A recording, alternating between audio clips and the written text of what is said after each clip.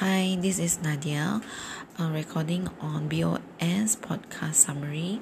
Today we have two topics. One is broadcasting, another one is one-to-one.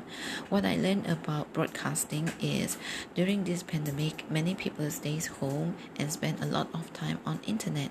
They will surf on their social media, YouTube or Instagram, and also YouTube channel.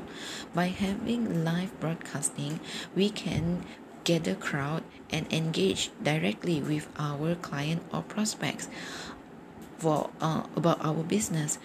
We can we can do marketing by doing so.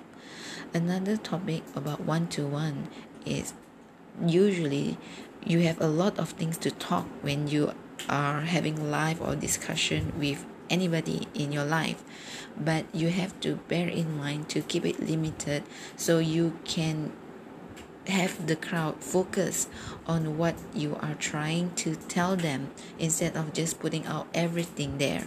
So one-to-one is also a way of making your crowd, making your audience to anticipate or have interest to listen to you more in your next live broadcast or next video. So this is what I learned today. Thank you.